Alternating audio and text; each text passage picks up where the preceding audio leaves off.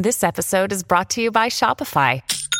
Forget the frustration of picking commerce platforms when you switch your business to Shopify, the global commerce platform that supercharges your selling wherever you sell. With Shopify, you'll harness the same intuitive features, trusted apps, and powerful analytics used by the world's leading brands. Sign up today for your $1 per month trial period at shopify.com/tech, all lowercase. That's shopify.com/tech. This is First Draft, a dialogue on writing. I'm Mitzi Rapkin. This is a show about craft, the writing life, and the themes that are present in a writer's work. Every interview is a journey.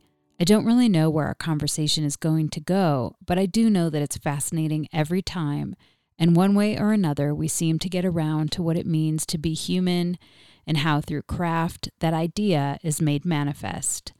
Thank you for joining me on this literary pilgrimage into the mind of one writer at a time. My interview today is with Annie Murphy Paul, author of The Extended Mind, The Power of Thinking Outside the Brain. Popular culture is always telling us how amazing the brain is, how it's the most complex object in the universe and it's extraordinary and it's astonishing. And that's all true. But we also know, each of us knows that our brains let us down all the time. They fail all the time. We'll be back with Annie Murphy Paul after these essential words. First, I want to say to you, thank you for listening. The episode you're about to tune into represents 8+ years of dedication and perseverance for producing this show. In addition to conversations that go into depth about a writer's work and obsessions, this show and every interview it features aims to embody the values of honesty, vulnerability, curiosity, and connection. I invite you to join me in this journey as a First Draft patron, which gives you access to cuts from the interviews that didn't make it into the final show, ad-free, pitch-free episodes, and writing tips from my guests. You can become a supporter by going to patreon.com/firstdraftwriters. That's patreon.com/firstdraftwriters. Any amount is welcome, but for $6 a month, you receive thank you gifts on a monthly basis. Plus, when you donate to First Draft, you are joining the community of writers and readers who support conversations like the one you are about to hear. With your donation, you are saying yes to continuing the space of honesty, vulnerability, curiosity, and connection that each show reaches to achieve. You are the scaffolding that holds up this platform that shares the insights and challenges of the writing life. So please go to patreon.com/firstdraftwriters. And let's be honest, there is so much free content out there. In fact, what you are about to listen to is free, but it is not without expense in hard costs and labor to make.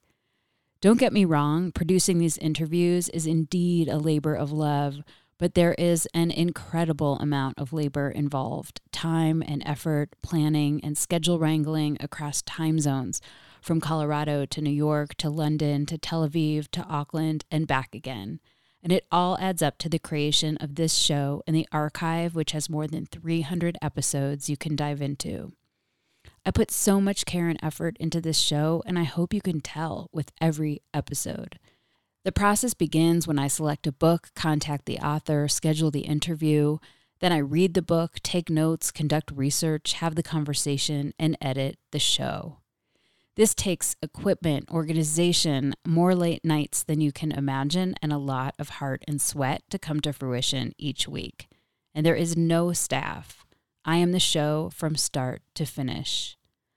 I know you may not be in front of a computer right now, so why not write a note on your hand or set the alarm on your phone to remind yourself to donate to First Draft when you get home. Please beat the odds of having to listen to this 7 times before you join the First Draft community. Go to patreon.com/firstdraftwriters. Please stay tuned at the end of this show. I'll offer recommendations on an episode in the archive that is similar to the one you're about to hear. And please rate the show on iTunes and tell everyone you know to subscribe. And thank you for your support and for being here with me today, right now, in this moment. And on to the show. My guest today is Annie Murphy Paul, an acclaimed science writer whose books include Origins, The Cult of Personality, and The Extended Mind. Her work has appeared in the New York Times, the Boston Globe, Time Magazine, and the Best American Science Writing. She is a graduate of Yale University and the Columbia School of Journalism. The premise of The Extended Mind is how we not only think outside of the brain, but that it is one of the only ways to make us more intelligent human beings.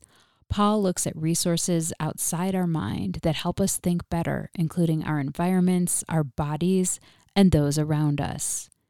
The Extended Mind outlines the research behind these new visions of human ability, exploring the findings of neuroscientists, cognitive scientists, psychologists, and examining the practices of educators, managers, and leaders who are already reaping the benefits of thinking outside the brain.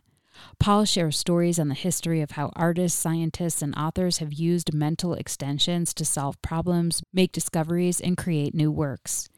In The Extended Mind, Paul offers the reader new views on how to use our minds and how to think better. We began the discussion with Annie Murphy Paul summarizing The Extended Mind and how writing it changed how she thinks. The book is about an idea borrowed from philosophy that says that the mind doesn't stop at the contours of the skull. It actually, our thinking processes actually extend outside the brain into the world, into the body below the neck, and into physical space, and into our relationships with other people. And it contrasts that extended kind of point of view with what the philosopher Andy Clark calls a brain-bound point of view, which is the notion, which is pervasive in our society, that thinking happens in the brain, that the brain is the locus of thinking, and when we think, what we're doing is using the brain, period. And I would say that for most of my life, I was a very brain-bound person. I mean, reading for me was a sort of safe space when I was a child, and it was a place I retreated to, a place where I felt good and I felt in control. And so living in my mind was second nature for me. And I didn't have a really close connection to my feelings or to my body, or I didn't always feel the same comfort with other people or in my own body that I did, when I was sort of living in my mind in this world of words. So the idea that when I encountered the idea of the extended mind, that idea that actually we are creatures of the world, the way we think incorporates all these outside the brain resources, and that we're also connected to each other, that we're not, isolated brains sealed inside our skulls, but actually really thinking with each other. That was, it was a provocative idea to me, and it was also liberating and exciting. And so it was not just like another, finding that I was writing about for a magazine or a newspaper. It was like an idea that changed the way I look at the world. And that continues to this day, that it really has transformed the way that I think about myself and about life and about human nature, that it's like a paradigm shattering idea in my view. And it's really had an enormous effect on me personally. So the way that you organize the book, which really helps the reader take some of these really big concepts, you took this idea that we think outside of our brain and we use the world to help us think, and then you encapsulate it into thinking with our bodies, thinking with our surroundings, and thinking with our relationships. And within those, it was about sensations, movements, and gestures when we think inside our body. With the surroundings, It was natural spaces, built spaces, and the space of ideas. And our relationships was thinking with experts, peers, and groups. You did a lot of research, and so you have, I think of you with this pile in front of you and how you think about organizing it. So was that conceptually clear to you, or how did you come to that organizational system? I love structure, and I love thinking about structure. To me, that's the most deeply creative part of writing. I mean, it's fun, of course, to wordsmith, the final text and make sure that your language is beautiful and all that. And I enjoy that too. But really, the most, as I say, deeply creative part of writing to me is figuring out how to tell the story, how to structure the flow of information. And in this case, arriving at this structure that you just described, which to me seems so intuitive now, it was not at all intuitive at first. And it took a long, long time to get there. And for so long, and I'm talking years, I was just sort of, I picture myself sort of floating or bobbing in a sea of information, like trying to make sense of it, organize it, put it into a structure for my own sake so that I could understand what it was that I was trying to say and what it was that I was trying to convey to others. And the structure that that the book has now emerged only over time. I mean, I can't, I certainly was making a conscious effort to think about, well, how do I structure this book? And I tried many different alternatives that I subsequently rejected before I got to this one. But I do think there's also just a process of emergence that can take place. You're just immersed in this material day after day, thinking about it all the time. And then it slowly starts to become clear to you, like, oh yeah, I could kind of organize this in concentric circles. That's how I was thinking of it. Like, you start with the body, and then you move to the space in which you're embedded, and then you move to the connections you have with other people. And so I do like structures that are sort of simple and that carry meaning in themselves. And to me, that sort of radiating outward from the brain to the body, to spaces, to people, made sense to me on its own, and it did act as a good container for all this research that the book does get into. One of the things you say in the beginning, in the introduction, is thinking outside the brain means skillfully engaging entities external to our heads, the feelings and movements of our bodies, the physical spaces in which we learn and work, and the minds of the other people around us, drawing them into our own mental processes. So one example of thinking outside the brain could be just offloading your calendar onto Google Calendar, Apple Calendar, mm-hmm. so that you have more space in your mind to not worry about where you have to be. And that gets deeper and deeper when you talk about your interactions with nature and how that makes you think, and gesture and how that makes you think. And I'm curious as if you got deeper into some of these ideas and concepts, if that changed at all how you wrote this. Mm-hmm. Yeah, I actually write in the book that I don't think I could have written this book without the lessons that I learned about thinking from writing the book. It was a very kind of meta experience. But yes, I absolutely applied what I was learning from the research in psychology and cognitive science to the process of writing the book. And one of those techniques is something you just mentioned, known as cognitive offloading, which is getting our thoughts out of our heads and onto physical space, whether that's your computer screen or a bunch of Post-it notes, which is my preferred method, or a big whiteboard, or just kind of the key is to get the material out of your head and put it outside your head, where you can, for one, and there's a bunch of benefits that follow from doing that. One is that it's stable, it doesn't change once you've put it in your calendar, as opposed to trying to remember it in your head, where as we know, we can forget things or misremember things. It also puts a space between you and the information that was not there when you were trying to keep it in your head. And you can actually use it differently. You see it differently. I mean, you literally can see it with your eyes, and you can say it out loud and hear it with your ears. You have this, what psychologists call a detachment gain, because you get the advantage that comes from putting some space between you and the ideas.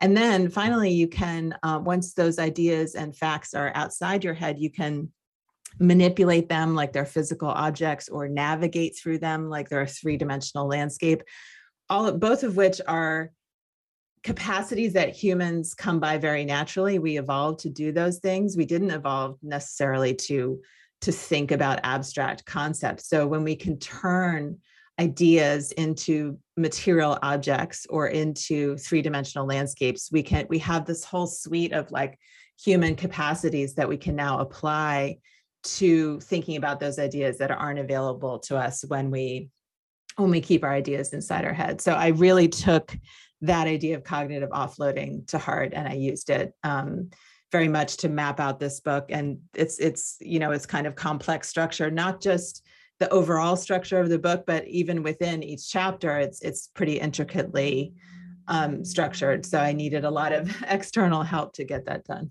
One thing you write is the only way to get smarter is thinking outside the brain. And it's kind of a relief. Yes, I'm so glad you think of it that way, or you read it that way, Mitzi, because I find it liberating as well and a relief as well. Because, one thing I wanted to point out with this book is that popular culture is always telling us how amazing the brain is, how it's the most complex object in the universe, and it's extraordinary and it's astonishing. And that's all true. But we also know, each of us knows, that our brains let us down all the time. They fail all the time. We're working them as hard as we can, but they still are not always reliable. They don't always do what we want them to do. And so, I argue in the book that we actually have reached something like the capacities, like something like the limit of the biological brain, which evolved to do certain things, that like the ones we've been talking about that come to it very easily, like sensing and moving the body and navigating through physical space and connecting with other people. But so much of what we expect ourselves to do in this modern world is something very different. We expect our brains to focus for hours at a time on these abstract symbols and abstract or counterintuitive ideas and theories. And that's really hard for the brain to do. And that explains the gap between, this idea of the brain as this amazing, all-purpose, all-powerful thinking machine, and our experience of it as this sort of fallible, unreliable, sometimes unsatisfying kind of organ. So the idea that, well, actually, our brains are doing the best they can with the as the organs that the evolved biological organs that they are. And really the way to close the gap between what our brains evolved to do and what we expect them to do these days is to bring in those external resources and to augment the brain's abilities, because our brains really can't do it on their own. When I was reading this, I felt like it was like a 3-course meal with, with 3 things on my plate at every meal. And I'm like, oh, this is my favorite meal. No, this is my favorite meal.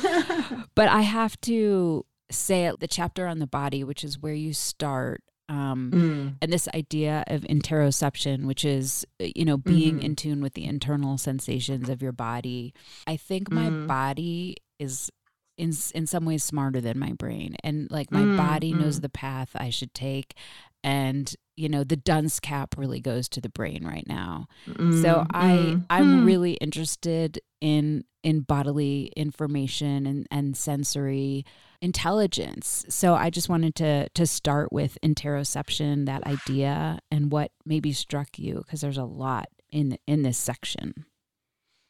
Yeah, I'm so glad to hear that the chapter on interoception resonated for you and with your own recent experience. I mean, as I was saying, I also have always identified myself with my brain, and this research helped me understand the limits of that approach, because it helped me understand how much wisdom and knowledge the body has, and how we miss out on that wisdom and that information and that knowledge when we push aside our bodily cues, or we don't pay attention to them, or we never learn how to be attuned to them, which is the case for many of us. And so, just to catch our listeners up, interoception it's kind of a technical term that I certainly was not familiar with before I started the research for this book, but it's sort of a fancy word for something we all have experienced, which is like gut feelings, the sensations and the feelings that arise from our bodies that don't seem to originate in the brain or in our sort of intellectual capacities. And what I learned in the course of writing the chapter on interoception is that, as we go through our everyday lives, we're taking in so much information, so much more than we could possibly consciously process or be aware of. But we are storing that information non-consciously, the sort of patterns and regularities that we see around us in the world around us. And then the way we get access to that non-conscious information is that the body lets us know. It's almost like these internal signals, which might be, you feel butterflies in your stomach, or you feel a tightening in your chest, or you feel your heart beating faster. That is the body sort of tapping you on the shoulder and saying, there's a situation here you need to attend to. This is maybe something you've encountered before, and this is what you did before, and that worked or it didn't work. And when we live in our brains and we think that everything that we need to succeed in the world is in our brains, in our sort of intellectual cerebral mode, then we miss out on that sort of trove of information that the body is maintaining for us. And so that has been another big change for me that has come about because of the research I did for this book, that I have learned how to tune into my body, to do that on a regular basis, and not to sort of get so caught up in the intellectual activities of my daily life, my daily work life, that I'm not aware that all of that time I'm still a body, and the body is still, it's still there. It's still making meaning. It's still sharing its sort of its insight and its wisdom with us. It's always there. We just have to learn to pay attention to it, which is not something that our culture really encourages us to do. It doesn't. It's like the paradigm from day one is like it touts your mental facilities, but it also, in the very simple language that you have a body, immediately separates it. Like, you don't grow up and say you are a body. Like, I am a body. And I just got really curious of how, like, if we change the paradigm for kids from the very beginning as they learn and develop, if they understand more and we talk to them about, well, what are you sensing in your body right now? That they can connect that, because you say in the book that a lot of non-conscious information acquisition, our body remembers things our minds can't. And that goes all the way back to our youngest days. Absolutely. Yeah. And what's so interesting is that there are really big individual differences in the ability to attune to these, to be aware of these internal sensations and cues. And scientists are still working on figuring out where these individual differences come from. But one thought is that it may have a lot to do with the kind of messages that we got from our caregivers as we were growing up. Were you allowed to and encouraged to tune into your body and be aware of when you felt hungry, when you felt tired, when you were when you were feeling, excited or sad, or these kinds of feelings that can originate in bodily sensations? Or were you encouraged to push that aside and power through, and just and work your brain rather than attend to the body? So, I mean, that's something that has changed my parenting, actually, as you were suggesting, Mitzi. I do encourage my kids to tune into their bodies and be aware that the body is a resource. But, you're right that even as I'm talking, I hear myself reifying that dualism, like you are one thing and your body is another. I think it's almost hard to imagine, given the way we've been programmed culturally to think of the body and the mind as separate. It's almost like hard to imagine what it would be like to fully inhabit the body all the time and to feel oneself as rooted in the body all the time. I think that's a challenge that's worth thinking about how we could do that. Yeah. And you say in there that there were some studies in there to see if people were aware of what was going on in their body. I think on the simplest level, I think it was in England, they hooked people up to, I think it was an EKG, and they couldn't see when their heart beat, but the person doing the study could. And they asked them tell me when your heart is beating. And that the people who knew are more able to make use of their non-conscious knowledge in their life. And you had a husband and wife, and I think the husband knew exactly when it beat and his wife didn't. And they didn't know that about each other, but it's how they interpret the world is probably so different just because of that internal knowledge. Exactly. No, I love that story because this was an elderly couple who'd been married for like 50 years. And when they were asked as part of this experiment, please tell me when your heart beat, the husband said, oh, sure. And the wife said, what, how can I do that? Or, how on earth would I know when my heart is beating?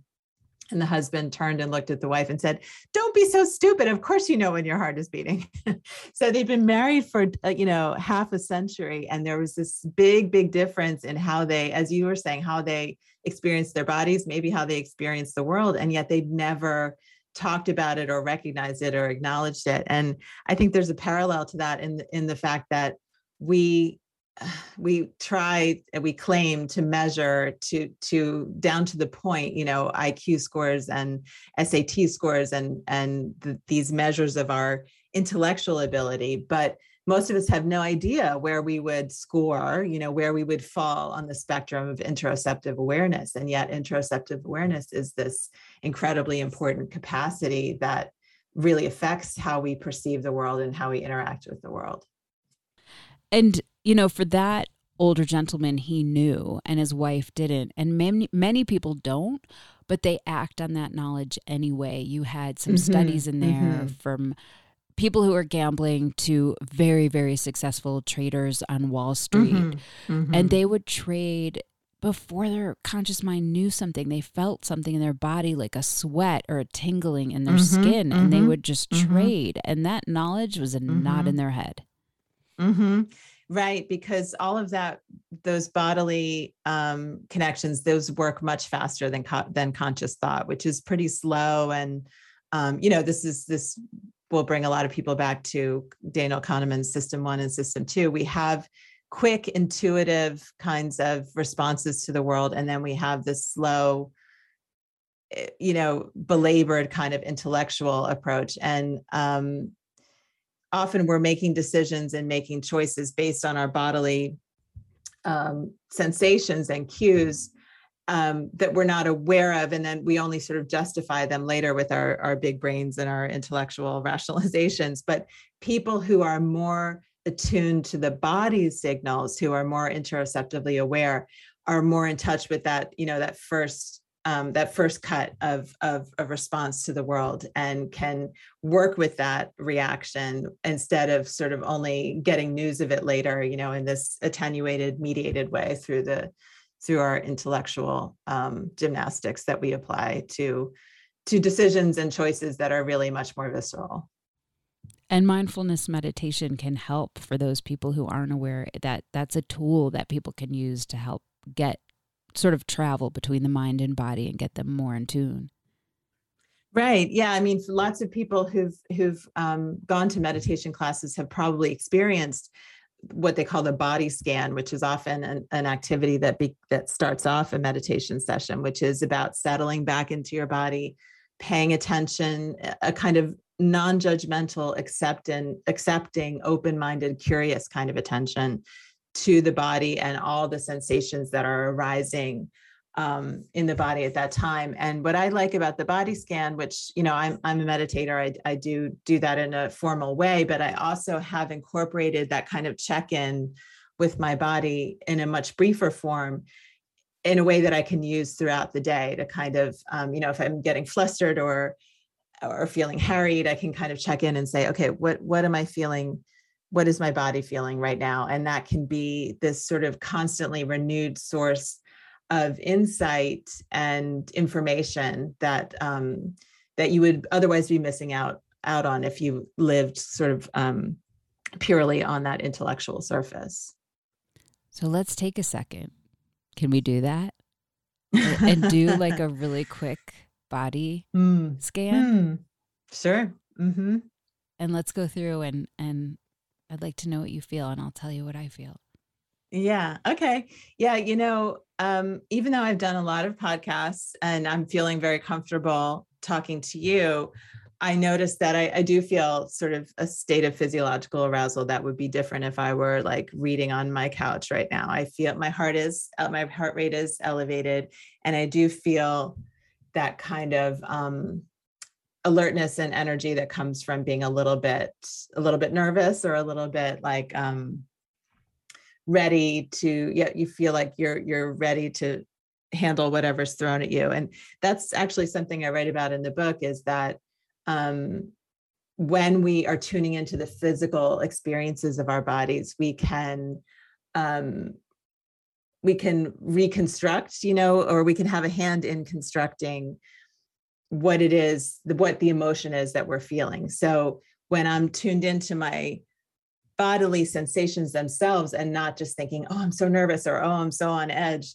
but I'm actually down at the level of like what my body is experiencing, then I can say, oh, you know what, I am feeling sort of, in this state of arousal or alertness, and that is my body getting me ready to handle a challenge. And I realize I'm getting away from the actual bodily sensations right now and into the intellectual stuff, but I'll just return to what I'm feeling, and then you can share with me what you're feeling, Mitzi. I'm feeling an elevated heart rate and a kind of tingly, kind of like alertness and awareness of like being ready, being at a state of readiness. That's how my body feels.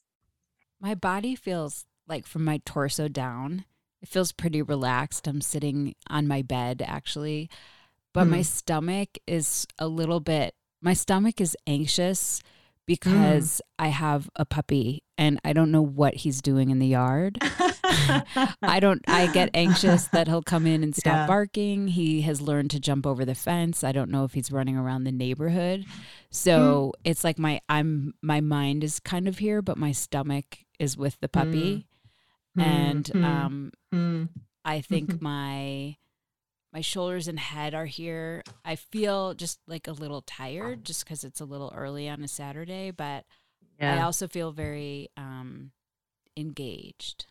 The thing that I think is so cool about tuning into your body is that your body is always 100% of the time in present tense, where your head can be in the past, in the future, in a fantasy world. Like when you check in with your body, it can be in no other time zone than the now. Right. And so it's always there to remind you of that present moment and to ground you and root you in that present moment. It's such an amazing resource that we have that we can always connect with. There's some sections in your book about how writers, use the world outside of their brain. One thing that came up early in your book is the relationship of walking and thinking. And one of the questions I ask everybody at the end, and I've asked, almost 330 writers what they do to get away from writing. And it's not universal, but it is very, very common that people walk. And what have you found is the relationship between walking and thinking? Yeah, that's very interesting that's been your experience with interviewing writers, Mitzi. And I wonder if when you walk, you're getting away from writing. The activity is so very different from working with words and sitting maybe at your computer. But I wonder if it's writing by a different name in a way. I mean, just because I find that when I walk, ideas that I was wrestling with back at my desk, or ideas that weren't sort of coming together, they just often what I'm looking for appears when I start walking or moving my body. So I wonder if other writers have had that experience. But the reason that might be that is the case, the reason that creativity is often stimulated by bodily movement, which seems a little bit might seem a little bit counterintuitive, is that again, the brain didn't evolve to read. This is a recent cultural invention that all our brains have to be rewired as children to learn how to read.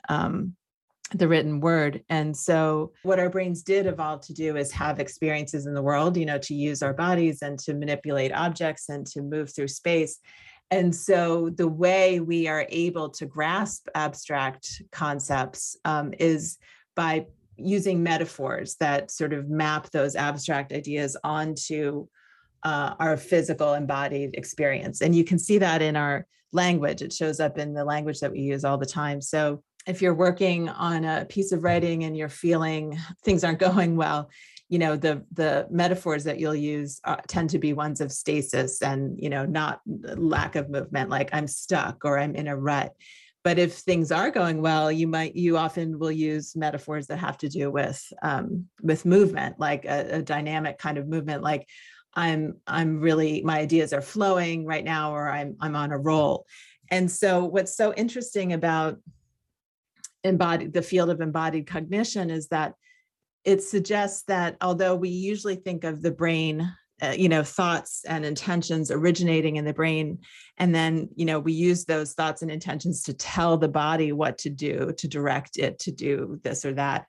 Actually, the causal arrow can be is often reversed. And in fact, the way that we're moving our body affects the way the brain is thinking. So because movement and walking is a kind of loose metaphor for creativity, where there's sort of images flowing past us and we're getting new perspectives as we walk, and we're engaged in this kind of dynamic changing state when we walk. Just that engaging in that activity helps nudge our brains into a more creative state. So there's a bunch of research that suggests that walking and movement more generally is associated with creativity. And I think that's why you see throughout the ages, and I give examples going back many centuries of writers and thinkers saying that movement is key to coming up with new thoughts and new ideas. Yeah, and I'm assuming, although I've never dug that deep about their actual walks, that they're walking outside, that they're not walking in circles around their house. And so that nature also improves thinking and allows you to think deeper and in more subtle ways. Right. So you get that kind of that double hit. Yeah, there's a quote in the book from Montaigne where he says, Michel de Montaigne, who says, something like, I'm paraphrasing, but something like, I always get my best ideas when I'm on my horse and I don't have a pen or anything to write them down on, which, like, I love the idea of actually like getting ideas while you're riding a horse. But yeah, that combination of being outside and moving, I think is a really sweet spot for a lot of writers and thinkers in terms of that's where they get their best ideas. Is there anything else you want to say about the role of nature on the brain? Because I want to talk about some built environments also, but I don't want to ignore nature. Yeah, one other thing I'd love to add about nature is that nature's capacity to induce in us a sense of awe, this the vastness of nature, the majesty and the grandeur of nature. That experience takes us out of ourselves, and it makes us feel small, but not in a diminishing way, more like in I'm just a part of the whole kind of way. And what that experience of awe does for us is it shakes up our usual sort of schemas, our usual patterns and filters for seeing the world. And it allows kind of space for new schemas, new ways of seeing the world to emerge. And just because nature is the place where we are most apt to experience awe. Of course, we can feel awe looking at an incredible cathedral, for example, but the vastness and the inscrutability of nature is often what brings on that feeling of awe. So there's the nature of your neighborhood walk, and then there's the nature that most of us don't get to access quite as often, but that we can keep in mind in terms of that is another kind of brain changing experience that kind of has to come from the outside. We can't get it from looking at our little screens. We have to get the sense of awe from literally being in a place that is bigger and huger and more mysterious than ourselves. The thing that's nice about that concept is, because most people work inside, is that you can bring some of that inside. There's the concept of biophilia, which is bringing plants and light and making an environment on the inside that has views of trees. And it has been proved in hospital studies, people heal better. It lowers your blood pressure. It increases your positive mood. It helps your short-term memory, which improved by 14% in some studies. And I'm still seeing office buildings built with no windows. I know, which is it just shows you the persistence of the brain-bound model, which is like, oh, well, all we need to do is create a box for people to think in, and actually it's building designers have often assumed that eliminating the distractions of the outside world or the glare of natural light, these are actual beliefs that designers, building designers and architects have had over the past few decades, that you need to eliminate all that and create this sort of climate controlled, unchanging place where you can just work your brain. And it turns out that is a really terrible space for people to think in. We actually need those little variations that we get when we're outdoors or in proximity to the outdoors, the wind sort of rustling the leaves, or the changing patterns of light as the sun moves across the sky. Those things keep us alert and attentive, and also kind of attuned to time passing. It's sort of like this awful purgatory to be in an office filled with beige cubicles and climate control and fluorescent light, where like you have no connection to nature, to your body, to your to the wider world, really. And the idea was that is the perfect setting for thinking, but it's actually an incredibly impoverished setting for thinking. One of the things in the built environment that you talk about is that the critical function of a built interior is to give us quiet places to think, and that walls actually came about in some way to reduce the cognitive load of having to keep track of the activities of strangers, and that privacy is almost like a primal need for people. It's not that they're like gambling on the job or something. They just are. They can be more creative. It's proven they can be more creative if someone isn't looking. We are evolved to be tuned into social interactions. So when we hear it out of our ear, we can hear those social interactions. And there's also something about a sense of safety that is also, I think, in our DNA, that if we're just out in the open, we just don't feel as comfortable. So I just wanted to ask you about this trend with open offices and what you discovered. Yeah, it was so great to be able to present all this social science research showing that the open office is a terrible, terrible thing, because those of us who have worked in open offices know this, and yet it's become the dominant format for offices in the US. Something like 70 or 80% of workers, this is pre-pandemic, work in an open office without dividers and without private rooms to work in. And this is it's just a disaster for doing the kind of complex cognitive work that is expected of us these days. And that's because, this reaches back, Mitzi, to what we were saying about how the brain is this very quirky, idiosyncratic, limited organ that is a product of its biological and its evolutionary history. And we get mad at ourselves for being distracted, for not being able to focus. But that's the way we're wired.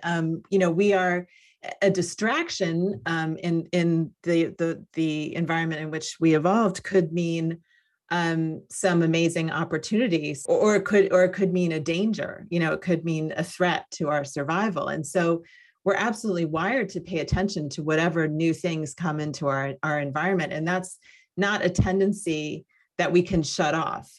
So what we need to do is use external space, external structures to prevent that to sort of save ourselves from our own ingrained instincts to pay attention to whatever comes into our environment. And that's where walls come in. That's where we need these external structures to protect our ability to remain immersed in our work. Because again, to spend hours and hours focusing on these abstract concepts and symbols, which is what our work looks like for many of us these days, is unnatural for the brain. It's hard for the brain to do. And so this is another example where we need external resources to help the brain out, and that's exactly what's missing in the open office, where we're tossed into this environment with all these stimuli, all these distractions of the kind that grab our attention most readily, principally these social distractions, because we're especially attuned to social interactions. And when people are talking all around us, that's using up exactly the same kind of mental capacity that we need to focus on the words that we're working on in our work. And so it's really a prescription for distraction, for a dissatisfying work experience. And I hope that message, as we're sort of reinventing the workplace or reinventing the office post-pandemic, or rethinking what that should look like, I think this research about the drawbacks of the open office should be front and center and on the minds of people who are planning what our offices will look like. I think something in there too you mentioned was this idea of collaboration, and that the open office in some part came about based on that collaboration will be better. But studies show that it's actually worse, whether it's because there's a privacy element missing, so you're afraid to fail, or other people aren't listening, or that you're actually more intimidated because of the lack of freedom to say whatever you want to get to a really great conclusion. But there might have been more that you had said about collaboration. Yeah, I mean, the idea behind the open office was like, oh, well, spontaneous conversations and collisions between people, that's where like our serendipitous ideas come from. And there's something to that. I mean, there's interesting research suggesting that the farther away people are located in a building or in an office, the less likely they are to encounter each other, the less likely they are to have those impromptu conversations that can spark new ideas. But that doesn't mean that we need to constantly be exposed to other people and what they're doing. It's a deep kind of misunderstanding that has structured, the way most American offices look. So what we actually need is time to mingle, collaborate, interact with other people, and other times where we're on our own in that private kind of secluded space where we can do our thinking. And the word for this, coined by Ethan Bernstein at Harvard Business School, is intermittent collaboration. That what we need is not to be with other people all the time, but it's also not good for us to be isolated and on our own all the time. What we need is a kind of oscillation back and forth. And so we need built spaces that can support that kind of activity. Another thing in the book towards the end, when you're talking about thinking with peers, thinking with experts, and thinking with groups, that really struck me had to do with behavioral synchrony.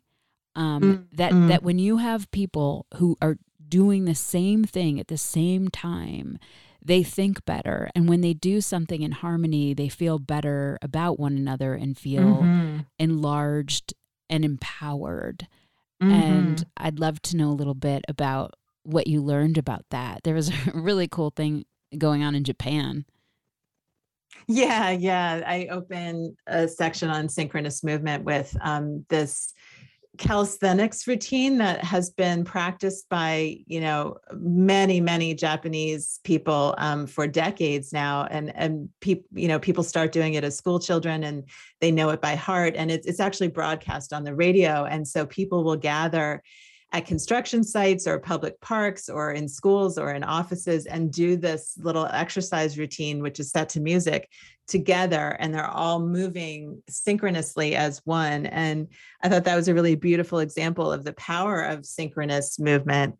And, I'll admit, this is something I was skeptical of because I, like many freelance writers, I'm sort of resolutely, I do what I do because I like being by myself. I'm not a joiner. I don't like to be part of a group necessarily, but I was really persuaded by and often really moved by the research showing that moving together with other people is this evolutionarily developed kind of hack of our nervous system. It actually makes us feel like we are in some way one with those other people. It's like our bodies are moving in the same way at the same time. Maybe we're actually all like one huge creature, and it does things to our cognition that are kind of surprising. It allows, when we move together, we actually are better able to think together, to cooperate and collaborate. And so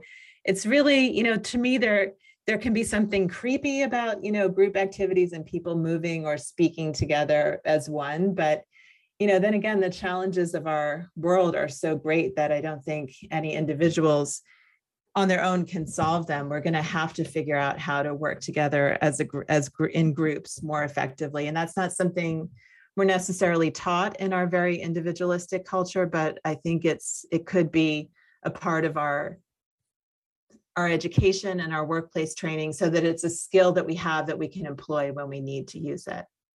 Was there anything in these, and I remember a few, is there anything that stands out for you in your research that either changed how you write or you think is really helpful for writers?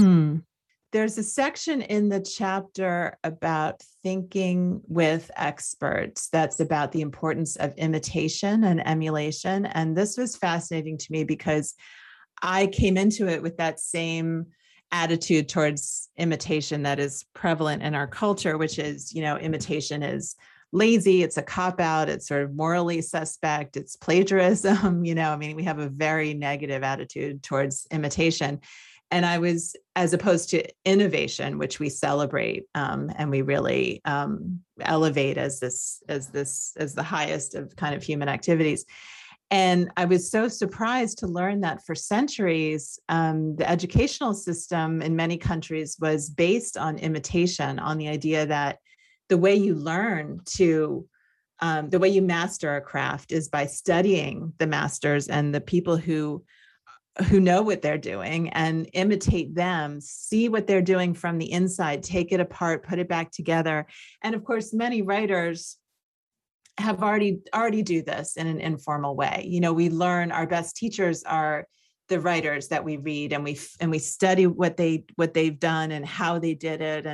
But there's not really there's not the social acceptance of imitation that I wish we had. And there's not a sort of formal program of incorporating imitation and emulation into our educational system or into our workplace training, because we are so obsessed with innovation. And I really, it was almost a relief to come to understand that imitation is how humans learn quite naturally.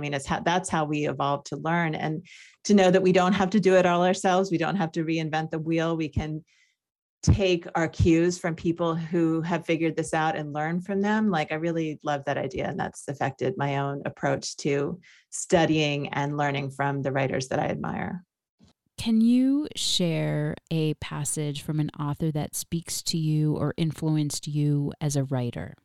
Yes. The passage I chose is from Andy Clark, who's a philosopher. He is one of the originators of the theory of the extended mind. And he's maybe an unusual choice because he is a philosopher, he's an academic, but he writes in such a clever and entertaining and mind-bending way that he's really inspired and influenced me. So the passage I have here is from the first page of a book of his called Natural Born Cyborgs. Let me get the subtitle. Natural Born Cyborgs: Minds, Technologies, and the Future of Human Intelligence. And I'll just read the first paragraph here, which is very arresting, I think. He writes, My body is an electronic virgin. I incorporate no silicon chips, no retinal or cochlear implants, no pacemaker. I don't even wear glasses, although I do wear clothes, but I am slowly becoming more and more of a cyborg. So are you. Pretty soon, and still without the need for wires, surgery, or bodily alterations, we shall all be kin to the Terminator, to Eve 8, to Cable. Just fill in your favorite fictional cyborg. Perhaps we already are, for we shall be cyborgs, not in the merely superficial sense of combining flesh and wires, but in the more profound sense of being human technology symbionts, thinking and reasoning systems whose minds and selves are spread across biological brain and non-biological circuitry. This book is the story of that transition and of its roots in some of the most basic and characteristic facts about human nature. For human beings, I want to convince you, are natural born cyborgs. So as you can probably tell, I enjoyed just reading that paragraph. It's about heavy stuff. It's about serious stuff, but it has a lightness about it and a kind of playfulness and a humor that I really love, and a playing with language. And also it does what I most value about writing, which is it like totally changes the way you look at yourself in the world. This idea that we're not only cyborgs, but we're natural born cyborgs. Like that's the nature of what it means to be human, is to incorporate all these outside influences and resources. Like that just to me is an amazing accomplishment. Can you read something you wrote? Maybe it was tricky or hard or changed a lot from the first draft. Yes. So I'll read the last two paragraphs of my own book, The Extended Mind. So this is the last part of the conclusion. In a famous thought experiment, the contemporary philosopher John Rawls imagined designing the ideal society, but doing so from behind a veil of ignorance regarding how the designers themselves would fare in the new world they are creating. While engaged in deciding how society's affluence and opportunities are to be distributed, Rawls writes, no one knows his place in society, his class position or social status, nor does anyone know his fortune in the distribution of natural assets and abilities, his intelligence, strength, and the like. End quote. Intriguing though it is to contemplate, Rawls's scenario has always been hard to enter into fully. So closely are we identified with what we take to be our natural assets and abilities, our intelligence foremost among them. The theory of the extended mind is a tool with which we might begin to pry loose this instinctive identification. Unlike innate intelligence, which we imagine to be an inseparable part of who we are, access to mental extensions is more readily understood as a matter of chance or luck. This radically new conceptual theory harbors within it an old and humble moral sentiment. There, but for the grace of God, go I. Acknowledging the reality of the extended mind might well lead us to embrace the extended heart. So that was tricky because, this is coming at the end of a long, very dense and intricate and involved argument. And I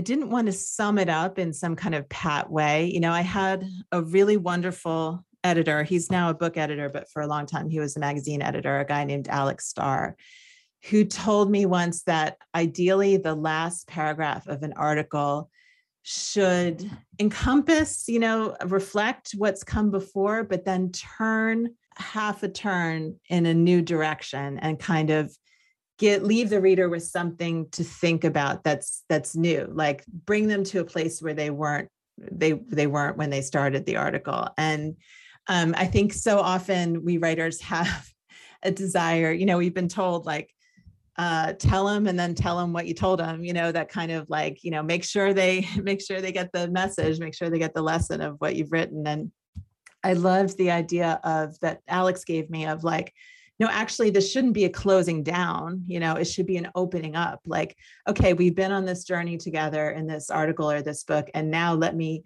open, as my final act, I'll kind of open this last vista for you, and we'll look off into that together. And so that's how I wanted that paragraph to function in my own book, that like, okay, we've just been through this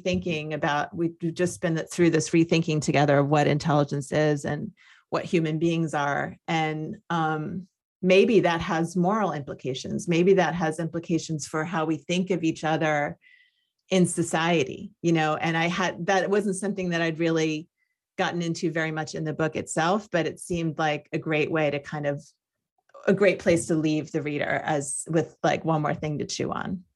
Where do you write? I'll admit, I cannot write unless my feet are up. So that means I write on my bed, or I write on my couch, or I have like a chaise lounge in my living room. And I actually noticed that when I'm feeling more anxious, like when things aren't going well with my writing, that I retreat to my bed and I write there. And when I'm feeling more confident and like things are going well, then I can venture down into the living room. So I guess I really do find that physical space influences how I think. But I have never really been able to write at a desk. What do you do, or where do you go to get away from writing? I love writing, but it's so intense, and it involves such incredible concentration and immersion. So when I'm not writing and I want to completely have a kind of change of scene and change of activity from writing, I love cooking, which is very convenient because, you'll put in a day of writing and then it's time to make dinner. And there's something about